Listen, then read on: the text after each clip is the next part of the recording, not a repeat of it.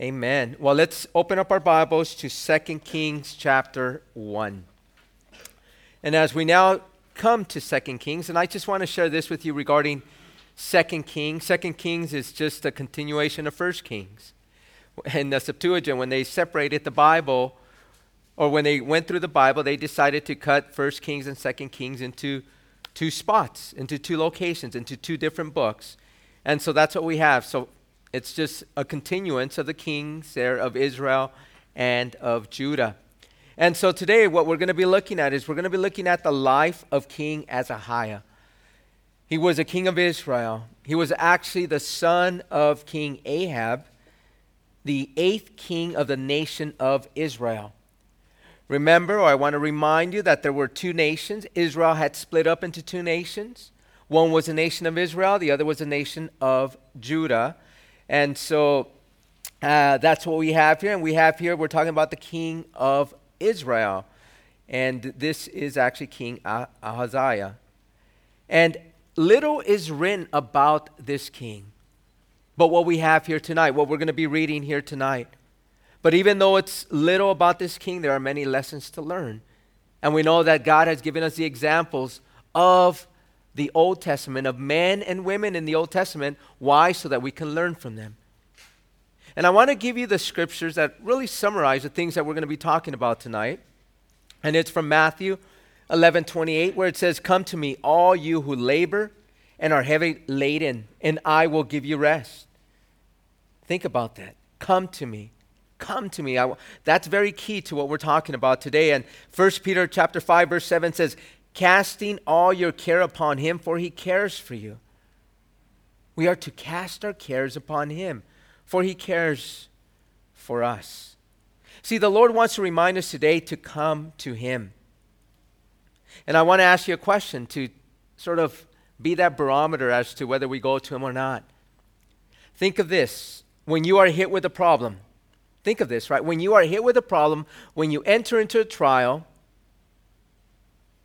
who is the first person you think of going to?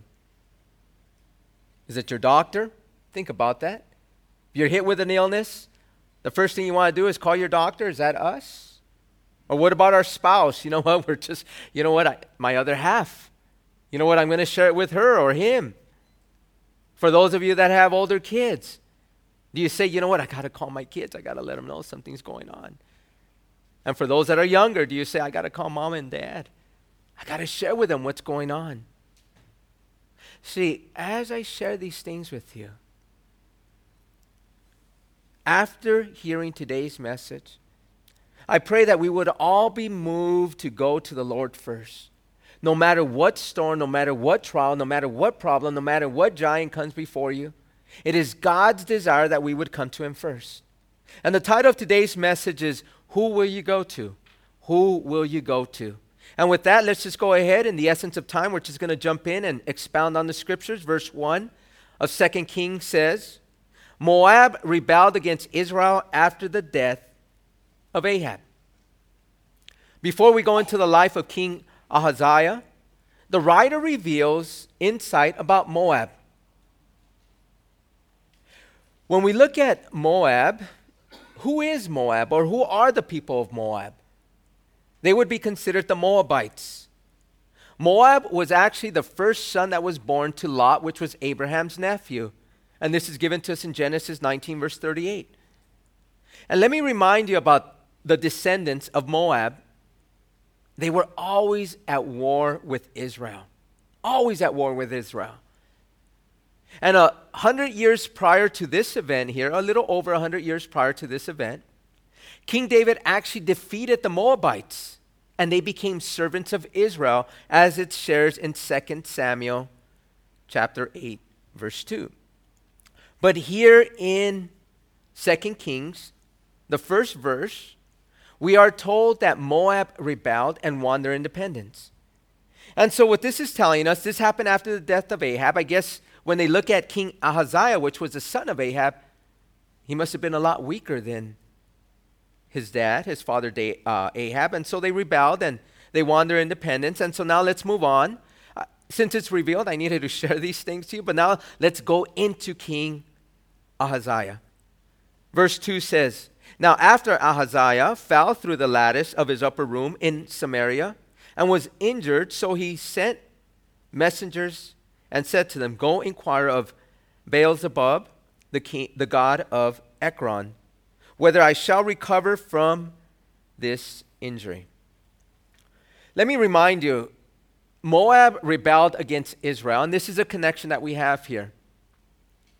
When Moab rebelled against Israel or against King Ahaziah decided to stay home.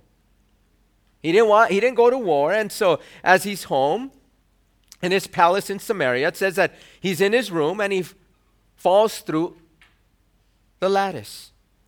And then he was seriously injured, is what it says. And as he seriously injured himself, this is where it starts. Who does a king go for help? Think about that. Who does a king go for help? What he does immediately is he sends messengers to go to Beelzebub.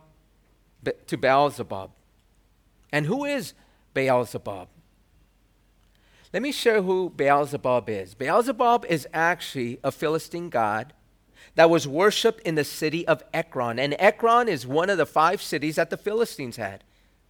And he was actually considered the Lord of the Flies. Remember there was a movie that was made, The Lord of the Flies? Well, you know what? This is a title of this god. But what was important about this god, or what they considered important about this god, was the fact that he had healing power. Imagine that. He had healing power. That's why people would go to him, right? That's why people would seek him. But as we fast forward to the New Testament, Beelzebub became another name for Satan. In Matthew 5:22, it tells us that Jesus heals a man who was demon-possessed, who was blind, and who was mute. And after he heals them, the Pharisees actually accused Jesus of healing the man by the power of Beelzebub. Meaning, they're saying, Jesus, you healed this man by the power of Satan. Again, he's the one that heals, right? He has healing powers. And so this is that same God that King Ahaziah went searching for. So instead of searching for God to help him, he actually goes to a false god who supposedly had healing powers. Let me give you a perspective on this. King Ahaziah is actually the king of God's chosen people. He's actually the king of the people that have been chosen by God. And this is a man that is ruling over God's people. And yet he completely ignores the God of his people. His God. Or supposedly the one that should have been his God. And we think to ourselves, why would he do this? You know, he's ruling over God's people. He knows that God is alive. He saw that, with his father Ahab. Remember King Ahab? When Elijah challenged the false prophets of Baal and fire came down from heaven to validate that the God that we honor, that we serve, that we worship is the true God. And yet he, like his father, doesn't want to acknowledge the God of Israel to be the true God. And so he ignores him. But when we think about this, right, I think many of us do the same. I know I've done this. When the trial hits, when the problems hit, remember, he was seriously injured here. What happens when we have an illness? What happens when we go through problems or when the affliction or the trials come? Do we follow in the footsteps of King Ahaziah? We may say we don't go to an idol for help, but we don't find ourselves going to God. He's not the first one we contact. He's not the first one we pray to. As I mentioned earlier, we go to the doctor, we go to our spouse, our kids, our friends, our parents, whoever it may be. But we neglect going to God. See, many times the last person we think of is God. And sometimes we only go to God is because someone reminds us, right? When you call somebody and they pray for you and you're like, oh yeah, I should have gone to God. See, these are the things that God wants to speak to us about. He wants to remind us that he should be the first one that we go to. What did God think of King Ahaziah's neglect of going to him? Let's read that in verse 3. It says, "But the angel of the Lord said to Elijah the Tishbite, 'Arise, go up to meet the messengers of the king of Samaria, and say to them, is it because there is no God in Israel that you are going to inquire of Beelzebub, the god of Ekron? Now therefore, thus says the Lord, you shall not come down from the bed to which you have gone up, but you shall surely die.' So Elijah departed." Think of what's happening here. Remember the messengers, as it says there in verse 2. It says that as Elijah fell through the lattice of his upper room, immediately he sends messengers. He says, "Go inquire of the Beelzebub," right? And so as these messengers are going, the angel of the Lord appears to Elijah. Who is the angel of the Lord? The angel of the Lord is the Lord himself. This was a pre-incarnate appearance of Jesus. This is before he came in the flesh, before he was born. He actually had appearances, and he would go. And the Lord went to Elijah, and he let him know, "I have an assignment for you. I want you to communicate a message to the king." And what's that message? As we see the message there, he says, "Is there a God in Israel?" He wants Elijah to ask King Ahaziah, "Is there a God in Israel?" And he's telling this to the messenger so that they can go to King Ahaziah. "I want you to tell the king, is there a king in Israel? If there is, then why are you going to the God of the Philistines? Because you went to the God of the Philistines and you didn't acknowledge that there was a God in Israel, guess what? You're not going to get off your bed and you're going to die in it." Imagine that. I mean, how many of us think that's pretty cruel? Imagine for us to think, you know what? Since we haven't gone to God, God's going to say, guess what? You're going to die. I think we'd all be like, wait, this isn't the God that we know. I think you're taking it to an extreme here. Teach me these things before you take me out. But I want to share this with you. This wasn't the reason for his death. We got to look at what was happening before this. If you turn a page prior and you go to 1 Kings, the last chapter, the last verses, look at what it says in verses 51 through 53. 1 Kings 22, 51 through 53. It says, "Ahaziah the son of Ahab became king over Israel in Samaria in the 17th year of Jehoshaphat king of Judah. And he reigned only 2 years over Israel." And it tells us, this is the insight that we get on King Ahaziah. He says he did evil in the sight of the Lord, and he walked in the way of his father and in the way of his mother and in the way of Jeroboam the son of Nebat. His mother was Jezebel. This is King Ahab and Jezebel. And he walked in their wickedness, in the evil that they did. And it goes on to say that these were the ones who made Israel sin. And it tells us, for Ahaziah served Baal and worshipped him and provoked the Lord God of Israel to anger according to all that his father had done. So in other words, he did a lot more than just seek another God for help. He was a king of Israel. He was a king over God's people. And yet he was leading the people astray. Not only did he lead himself astray, but he was leading the people astray. And when we think about this, right, shouldn't someone that is king over God's people have a stricter judgment? I believe he should. When it comes to myself, a teacher of the Word of God, I want you to know that I have a stricter judgment if I mislead you. Did you know that if I mislead you in the Scriptures, if I am teaching you something that is incorrect, that is false, I will have a stricter judgment? This is according to James chapter 3, verse 1. I receive a stricter judgment. Remember this, to whom much is given, much is required. As it says in Luke 12:48, for everyone to whom much is given, from him much will be required. And to whom much has been committed, of him they will ask the more.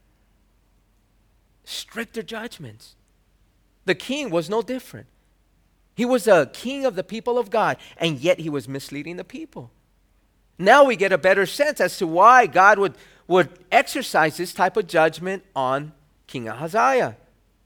As we keep reading on in verse 5, it goes on to say, and when the messengers returned to him, he said to them, why have you come back?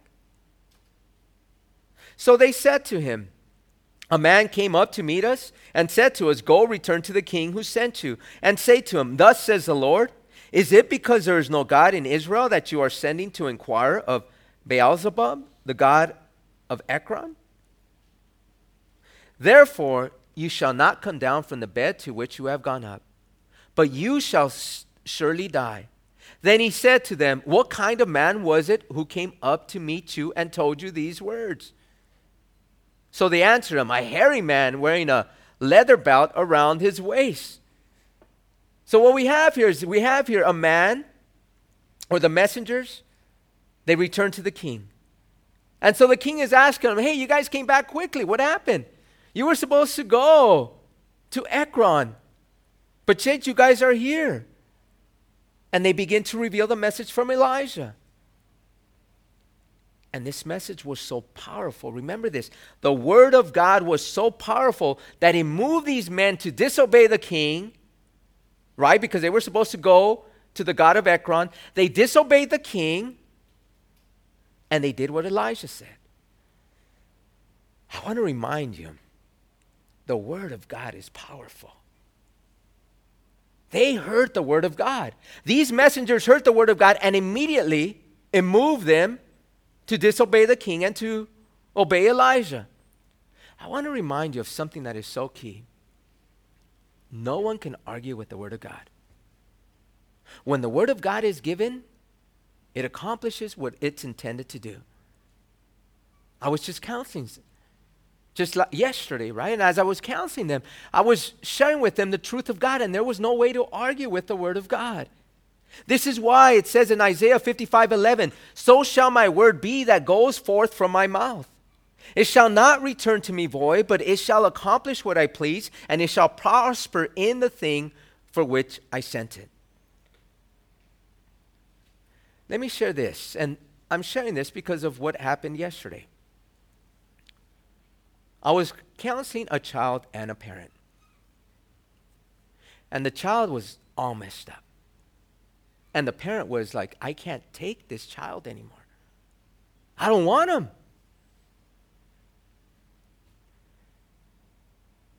And this was where the people I was giving them God's word. And in the beginning, the child was very rebellious. He was speaking and he was angry and there was hate. But as I gave him God's word, it began to change him. He began to be different as he heard the truth. By the end of the evening, he was asking his mother to forgive him. And I asked the mom, does your child go to church? I don't take him to church. What? Now you know what's going on. See, what happens is that you have parents today that allow their kids to stay home instead of going to church. And that's the worst thing you can do to your child. Let me remind you. I've said this time and time again. The worst thing you can do for your child is to allow him to stay home and to say, you know what? I understand. You got school. I understand you work, so it's okay to stay home. You say to yourselves, well, my kids are doing well in school. My kids are doing well at their jobs. But let me remind you, they are dying spiritually. And that's why they're all messed up. See, kids these days are headed to destruction. And we know how to get them off that path, but yet we say, oh, you know what? It's okay, stay home. And yet, they live under our roof. Yet, they pay no rent. And this isn't just for kids. This is even adults that you've allowed to come into your home where you say to yourself, you know what? It's okay, stay home. If you are the head of that household, and if it is your home, you will be held accountable for your actions. And our kids are messed up. Why are our kids messed up? Because they're not hearing the Word of God. The Word of God is what transforms you. The Word of God, as was said up here, it gives us new life. See, the Word of God is so powerful. It says in Hebrews 4, verse 12, for the Word of God is living and powerful and sharper than any two-edged sword. It pierces even to the division of soul and spirit and joints of marrow. It goes into the inner parts of the heart and it cuts it. It tells you what you're doing wrong. It's a discerner of the thoughts and intents of the heart. It discerns your mind. It's able to penetrate. And then it equips you. In 2 Timothy chapter 3, verse 16, it says, all scripture is given by inspiration of God and is profitable for doctrine, for reproof, for correction, for instruction in righteousness, that the man of God may be complete, thoroughly equipped for every good work. Imagine that. That's how powerful the Word of God is. You guys know the rule in my home, and the kids will always tell you that. If anybody lives in my house, they come to church. I even have, and she didn't come today, so you're probably thinking, hey, well, what's going on there? Well, she didn't come because my wife didn't come today. She's getting ready, and we'll pray for my wife at the end for the surgery that she's having tomorrow. But when she came to live in our house, she never went to a Christian church. She belonged to another religion, and when she came to live with us, we told her, if you come to live with us, then guess what? You got to come to church. And about a month after that, she's saying, you know what? I'm not feeling good. I'm not going to church. So we said, okay, that's okay. She's sick. And then the next week, oh, I'm not feeling well. And then we started catching on. And so when I figured it out, I said to her, I said, you know what? If you don't go to church with us, then guess what? You can't live here. And you know what she did? I'm going to church. As for me and my house, we shall serve the Lord. It's so important. The Word of God, when it goes out, it's powerful. It accomplishes an amazing work in our hearts. If we believe that, then why don't we require this of those that are living in our house? We see our kids and people around us dying spiritually, and yet we don't do anything about it.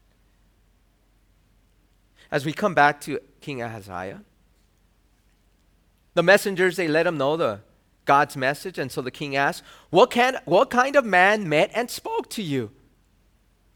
Guess what they do? They describe this hairy man with a leather belt around his waist. He's a hairy man. And immediately, guess what? How does King Ahaziah respond? He says, I know who it is. You know, as we look at this, he says it's Elijah the Tishbite. Why? Because he remembers him, his father. You know how he kept reminding his father how he would walk astray, and he knew who Elijah was. See, people know men of God. Remember that. People know women of God. People know People know you. If you are a man and a woman that's sold out for the Lord, guess what? They know who you are. That's why you receive people's calls. That's why you have people coming to you and saying, hey, I'm going through this. Can you pray for me? Or I'm going through that. Can you give me counsel? I need your help. Why? Because they know that you're men and women of God. And so, how does King Ahaziah respond? Verse 9 says, then the king said to him, a captain of 50 with his 50 men. So he went up to him, and there he was sitting on the top of a hill. And he spoke to him, man of God, the king has said, come down. So Elijah answered and said to the captain of 50, if I am a man of God, and then let fire come down from heaven and consume you and your 50 men. And fire came down from heaven and consumed him and his 50. Imagine that. The king wasn't happy. He was not happy with this message. So what does he do? He sends a captain. He sends a captain with 50 soldiers to do what? To arrest him. It wasn't to say, hey, Elijah, thank you for the message. Absolutely not. They were there to arrest him. Why? Because the king wants to shut him up. Isn't it crazy? Think about this. King Ahaziah, after he hears that message, instead of confessing and repenting, he wants to take out Elijah.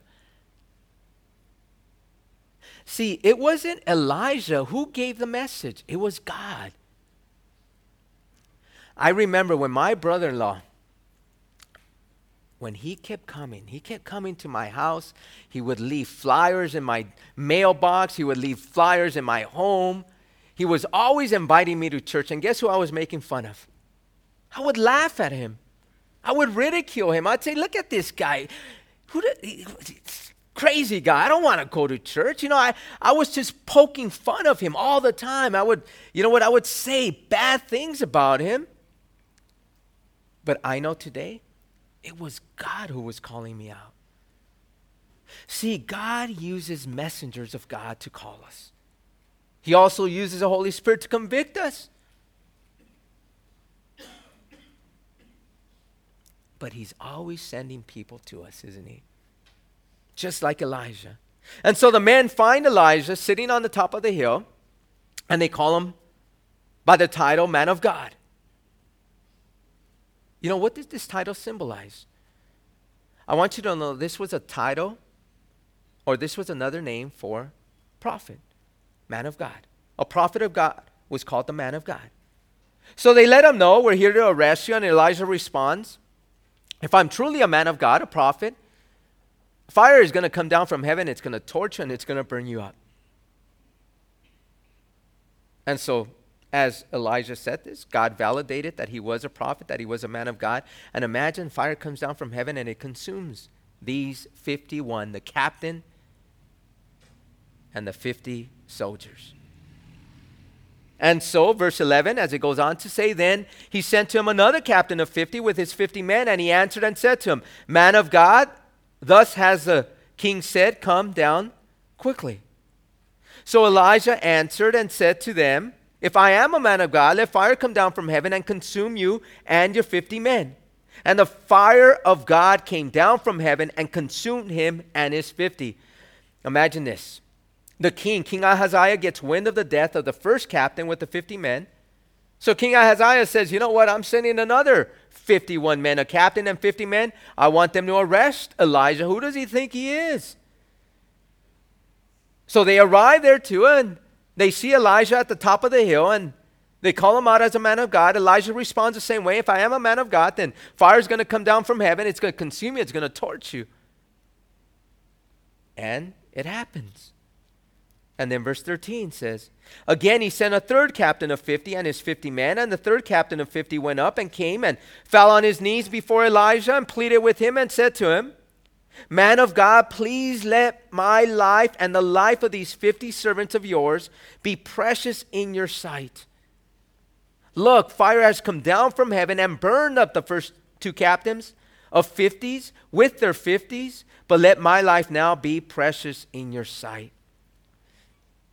So the king, he gets wind of the death of the second captain with the 50 soldiers. So now King Ahaziah sends another captain. This is the third captain with 50 soldiers. But this time, this captain was smart. He realized that, you know what? Elijah is truly a man of God. And you don't want to mess with a man of God. And so what does he do? What does this man do? He humbles himself and he pleads with Elijah, and he asks Elijah to spare his life and the life of his 50 soldiers. In other words, this man asked for mercy. This man humbled himself. And so what happens? Verse 15 says, and the angel of the Lord said to Elijah, go down with him. Do not be afraid of him. So he arose and went down with him to the king. What's so amazing? I don't know if you caught this there. But what's so amazing about this is that when that captain asked for mercy, when he humbled himself, Guess who spoke to Elijah? The Lord spoke to Elijah. And he tells Elijah to go down with him, with these men. What I want to share with you through this is that God loves humility. God loves humility. God loves humility. If you humble yourself before God, God cannot help but extend mercy and grace. This is what this captain of these 50 did. He humbled himself. And so what does he do? God says, you know what? With the humility from this man, you know what? I'm going to extend grace and mercy. I'm going to allow him to live. Remember, humility, God can't resist that. Remember I quoted you from 1 Peter chapter 5, verse 7, where it says, cast all your care upon him, for he cares for you. Look at what the verse prior to that says in verse 6. 1 Peter 5, 6. Therefore, humble yourselves under the mighty hand of God, that he may exalt you in due time, casting all your care upon him, for he cares for you. The humility. See, many times as a people, we've grown up, right? Even from our parents. You know what? You deserve all this. You're the best. You know what? Don't let no one mess with you. You know what? All this pride that we're fed, right? It begins to do what? It just swallows us up, and we become so proud that, you know what, we say, oh, I don't need help from anybody. I could do this on my own. And you say, I don't even need help from God. See, before I came to know the Lord, I could do this on my own. Yet my life is a mess. I've made it a mess. And I can't get out of the mess, and I still think that I can make it without God. It doesn't happen. See, when we finally surrender ourselves, why do we surrender ourselves? Because we're poor in spirit. We're finally broken. We're finally like, Lord, I'm so messed up. I need your help. I'm surrendering my life to you because I want you to make beauty out of ashes. I want you to turn my life right side up. I want you to restore all these things I messed up. Make them right again. See, when we come to God, his very character is grace and mercy. That's his character.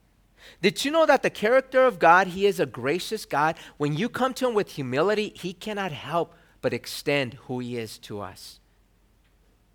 Like many of us, we have different character attributes. We have all these different things that make us up the way we are as people. Well, guess who God is? God is a gracious God. God is a merciful God. And when you humble yourself before him, guess what? He never disappoints. And what I love there is what I shared with you guys last week, and we're having to come quickly to an end here. He told Elijah, do not fear. Remember what I shared last week for those of you that were here? Many of you weren't here, and I believe it's so important to share this with you. God tells us in the Bible 365 times, do not be afraid. Not to be afraid. Did you know that there are 365 verses in the Bible that tells us not to fear? Don't be afraid. Why would he tell us 365 times? How many days are there in a year? 365 days. So we can be reminded on a daily basis, do not be afraid. Do not fear. So verse 16 goes on to say, then he said to him, thus says the Lord, because you have sent messengers to inquire of Beelzebub, the god of Ekron, is it because there is no God in Israel to inquire of his word? Therefore you shall not come down from the bed to which you have gone up, but you shall surely die. So Ahaziah died according to the word of the Lord, which Elijah had spoken, because he had no son. Jehoram became king in his place in the 2nd year of Jehoram, the son of Jehoshaphat, king of Judah. Now the rest of the acts of Ahaziah, which he did, are they not written in the book of the Chronicles of the Kings of Israel? When Elijah meets the king, Elijah met the king. Remember, the captain and the 50 men took him to the king, and when he met the king, he repeated the same message. Just as the Lord said, what happens to King Ahaziah? He dies. I want to remind you one thing about the Lord. What the Lord says, he does. Never forget that. Hebrews 6 verse 18 tells us it is impossible for God to lie. So if God cannot lie, we can believe all the promises in God's word. See, this is what comforts me, and it should comfort all of us. If God cannot lie, whatever he has told us in the word of God, he will do it. He will do it. That's what's so amazing, is that we can trust the word of God. We serve a God who speaks truth. We serve a God that keeps his promises. All of the promises of God are true. Remember that. We have a God that doesn't lie. And he told King Ahaziah from the very beginning that because of what he did, he would die, and that's what happens. He never got out of his bed, and he died. And it closes by letting us know that because King Ahaziah had no son, his brother Jehoram becomes king. And it tells us that his acts are written in another book. That book is completely lost. But what a tragic end to a man's life. But what can we learn from this? I'm going to give you 3 points in closing. 3 points in closing. What can we learn from all of this? The first point is this. Our God is great. Remember that. Our God is great. See, if you begin to have an understanding of the God that we serve, it will help you whenever trials and tragedy hits. Whenever they come your way, if you understand who the God is that you serve, you're going to have comfort. You're going to have peace. Why? Because we serve such a great and a mighty God. See, there is no one greater than our Lord. There is no other God. He says there is no other God out there. I am the only God. I'm the first and the last. Look at what he told John the Apostle in Revelation 1:17 through 18. He says, and when I saw him, speaking of Jesus, I fell at his feet as dead. But he laid his right hand on me, saying to me, do not be afraid. There we go again, right? Do not be afraid. I am the first and the last. In other words, there are no other gods aside from me. I am the one that lives. I always lived. I am the one that was dead when I died on the cross. And behold, I am the one that lives forevermore. This is the God that we serve. Who else has conquered death? Who else is able to do this but the God that we serve? He says, I have the keys of Hades and death. I am the one that's in control of everything. I hold your destiny in my hands. Think about this. There's a title that God has. And for those of you that don't know, I'm going to share what it is. He has a title called El Roi. El is God. And Roi means he sees. El Roi, R-O-I, means that he is a God who sees. Imagine that. If we serve a God who sees all things, then he knows our problems. And if he truly is a God, then he is a God that can solve the problems. And as we begin to understand who this God is that we serve, it leads us to point number 2. Our faith determines our action. Our faith determines our action. And what do I mean by this? If we truly believe who he is, then we will change our behavior when the trial hits. We're going to find ourselves going to him first.